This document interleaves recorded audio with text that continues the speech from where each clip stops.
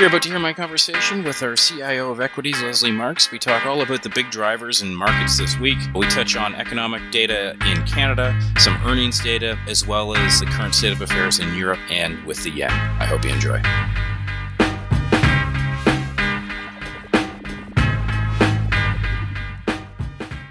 This podcast is for informational purposes only.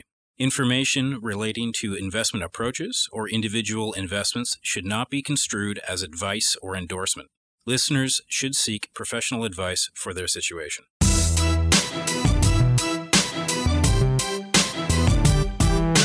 Welcome to the Mackenzie Investments Podcast. My name is Matthew Schnurr, and I'm delighted to be back with my regular guest, Lesley Marks. Lesley, welcome back. Thank you for having me once again, Matt. Why don't we start off with sort of a general question and just ask generally, what are you seeing as the big drivers of markets this week? Oh, it's such a juicy question, Matt. Thanks for starting us off there. That's right. Well, I think that the Israel-Hamas war in Gaza is certainly commanding attention around the world, but surprisingly, it's having a limited impact on markets. So, for example, if you look at oil prices, you would expect that oil prices would rise in the face of any conflict in the Middle East. And they're actually lower today than before Hamas's terrorist attack on Israel on October 7th. Treasuries would be another area where we would expect to see a flight to safety trade. And they're not really rallying. Interest rates, like if you just use the 10-year as an example for U.S. Treasuries, it's fairly close to its recent high of 5%. So, I mean, these are areas where you would actually expect to see some market impact. Now, volatility, on the other hand, has moved a little bit higher, but actually, to give you context, not to the levels that we saw in the regional banking crisis in March of this year. Right. So I would say the market, although, we as individuals are very focused on recent events, the market doesn't seem to be too concerned that this conflict isn't going to become a broader conflict beyond where it is today. And that's something that could really change. I mean, I think that's a risk that's certainly not priced in to current markets, wherever you look, whether it's equities, commodities, fixed income. And you'd expect that if indeed that conflict does broaden out into the broader Middle East, all of those asset classes would see a market increase in volatility? I would expect to see that. Yeah, I think because it's not priced in, people aren't expecting that. That's something that would need to be reflected in a different way. So, for example, a broadening of the conflict, you would expect to see oil prices rise. And I think you would see a firmer bid for treasuries. Right. Even things like, I know the US dollar has been quite strong, and that's sort of more related to, I think, the economy. But I think that the US dollar would get even more momentum behind it as a flight to safety trade. But, thinking about the big drivers moving away from the war, I think earnings actually have been a big driver for markets. So I was looking at some of the earnings that we've seen reported over the last couple of days, and I always look for something that would be a bellwether for the economy. And so one example of that would be yesterday we saw Caterpillar report their earnings. And they're a great example of a bellwether because they serve the construction sector, the mining sector, the energy sector. Right. And their earnings, the stock had a good run through the summer. Earnings were quite good. But more importantly, the company's backlog was weak. And that really had a negative impact on price performance, obviously. And I think that's a real example of, even though we're seeing strong data in the economy, that some of the forward-looking expectations are starting to get ratcheted down. Another example, and I think this is a really important one, was JetBlue, which was also hit hard after reporting their earnings. And the reason I think this one's really important is because travel was such a strong sector coming out of the pandemic. And we all know, based on our own personal behavior, how much we've been traveling and getting in those trips that we couldn't have for 2 years during the pandemic and the lockdowns. And JetBlue, one of their comments was actually really telling, which was that they felt that the U.S. domestic market right now was in overcapacity, has too many seats, and that this is causing airlines to have to cut prices, and that's really negatively impacting margins domestically. So there's still a lot of travel overseas, big travel, but that will go too. And I think we've all recognized that travel has become way more expensive over the last couple of years. And so I think we may start to see some downward pressure overall in pricing. And that's why I think JetBlue was an important one. So to the original question of, what are the big drivers for markets? We think it's been earnings. Companies have been, if they meet earnings, the stocks are selling off mildly. If they're missing, they're just getting crucified, and the stocks are getting hit really hard. So I think that's been a big driver. Maybe taking a step up and looking at sort of the larger economic data, I'm curious what you're seeing there in driving future outlook or markets in general. Specifically in Canada, we saw a GDP number come in that might be pointing to a technical recession. What are you seeing in there, and what has your attention? So that's right. We did see the preliminary GDP estimates from StatsCan, which indicated that we have potentially seen 2 weak quarters in a row. I think for us to call a recession, first of all, those numbers are subject to revision. So we're not ready to sort of make that call right now based on the preliminary data. I think secondly, we'd want to see further weakness in the employment numbers. So jobs data, we've still seen barely any weakness across employment. We've seen a little bit of an increase in unemployment here in Canada.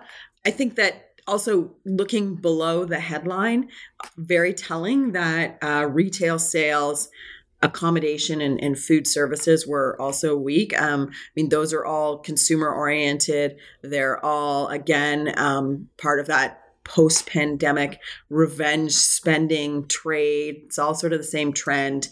And this is indicating a change in trend. So it kind of speaks back to or connects back to my point around JetBlue, that we are starting to finally see what we would describe as normalization. I think it's also important to note that the governor of the Bank of Canada, Tiff Macklem, is certainly taking notice, as he should. In his testimony this week to the Parliamentary Finance Committee, he noted that the Canadian economy was expected to move into excess supply this year, and that would bring inflation relief. He also said that even though he's sort of talking out of both sides of his mouth, he's leaving the door open to future rate increases, but people aren't really putting, or future policy rate increases. People aren't really putting a lot of weight into that, because he also opened the other door, which is to say that they may move to cut rates before we hit the target rate of inflation of 2%. So it's a bit of a confusing message, but I think us as market watchers, strategists, economists, what we recognize there is it looks like the Bank of Canada may be the first one in the position to cut interest rates. I'm not saying that's happening in the next 2 months.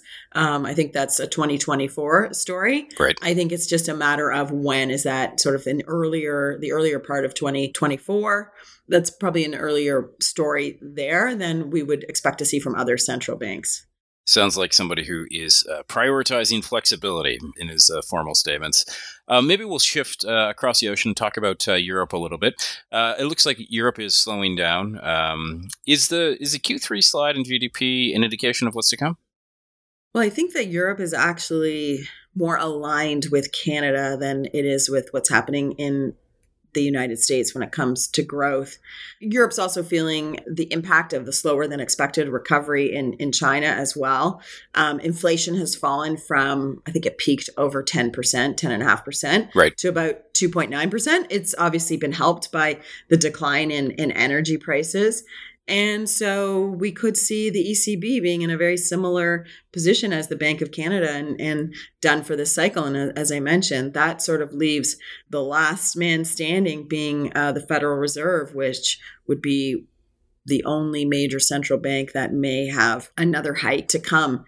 So I think that the European economy is showing kind of same weakness that we're seeing on the consumer side.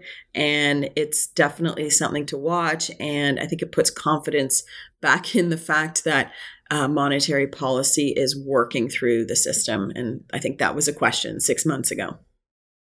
Got it. And what does that mean for currencies in general? So I think you've laid out a base case that there could be more volatility in the future. Historically, that's been accompanied by a strong USD.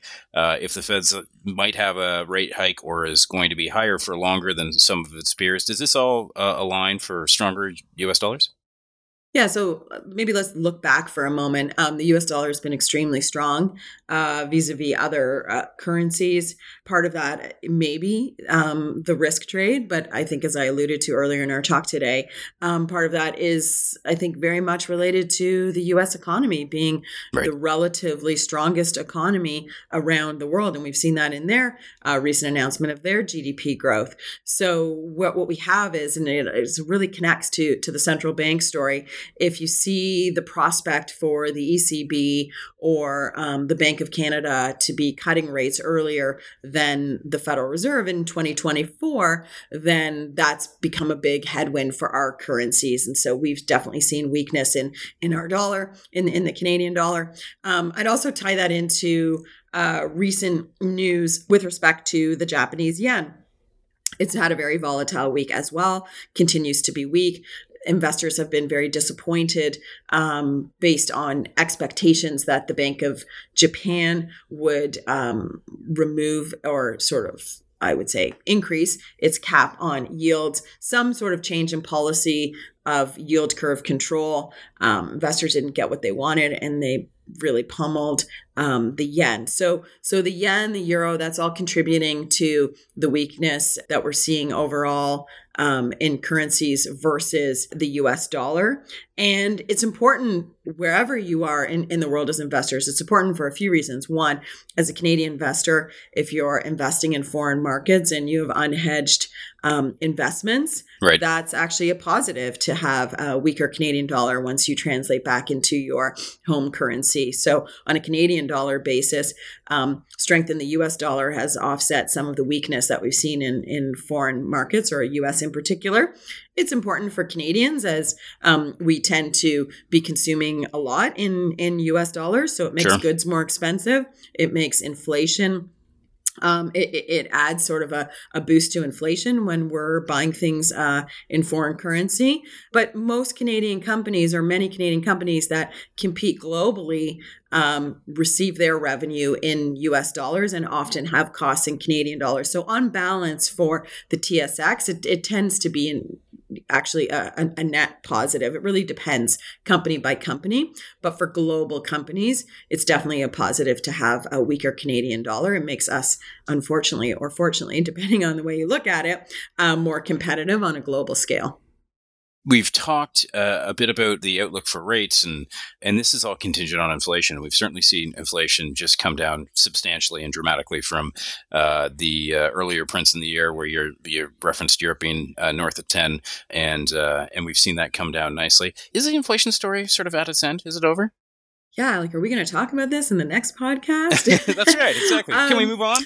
Yeah. Well, let's just start with the fact that it's not the first thing we talked about today. That's right. So yeah, sure. It's definitely moving down on the scale of importance, but it's still important. And I still hold on to this a metaphor around fighting the last mile of inflation.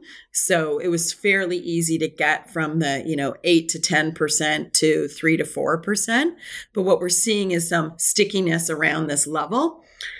And there's two things I want to focus on in the inflation question here and thinking about the outlook. The first one is oil, which tends to be the one that people go to first when they're thinking about the outlook for inflation, because obviously it does impact. And oil has been a big contributor to lower year-over-year inflation. If you look at the average price of oil this year versus last year, it's down 17%. But it's been on an uptrend more recently. And, taking us back to our first question today, oil prices are definitely vulnerable from upward pressure under two scenarios. One is an escalation of the war in the Middle East, which brings in more countries. If additional countries come into the war, like Iran, you could see oil begin to reflect a war premium again, similar to what we saw at the start of the Russia-Ukraine conflict. The second thing that could impact oil prices is there's been some downward pressure from weak demand from China because of the sluggish economic recovery that we've seen there. But if the Chinese economy starts to improve and oil consumption increases, then that could also put upward pressure on oil prices. And we know in general that companies really still continue to return capital to shareholders, and they're not really spending a lot of money on development and growing their production. So we know there's this supply overhang as well, or a supply that's sort of dampening the output available to consume. So there are things bubbling there that could create upward pressure on oil prices. So I wouldn't count oil out as a contributor to inflation. The second major one, and this is actually consuming a lot of headlines, which is the trend in wages. 2023 has really been the year for labor. We've seen a very significant shift, and I don't think we should understate this or underestimate the importance, but we've seen a very significant shift in the power to unions recently that have been able to negotiate fairly large wage increases in the 4 to 5% range each year for the next 3 years. So when you think about how that will translate into potential higher costs, somebody has to pay for that. So it's either going to be, if you think about the car companies, which have been the most recent in their negotiations, so it's either going to be us, the consumer, through higher costs, or the car companies are going to eat this in their margins. Well, I think we know the reality is we're going to share in that, right? Sure. We're going to be subject to higher prices. They're going to eat part of it. They'll raise prices as much as they can to not impact demand. But I do think that creates some inflationary pressure, which is going to hold inflation up a little bit higher than any central banker is targeting that 2%. And so I wanted to spend like another minute here on just to give some of the numbers to give people a sense. But the UAW has been the big one. They were able to negotiate a 25% increase over 4 years with an 11% bump this year in wages.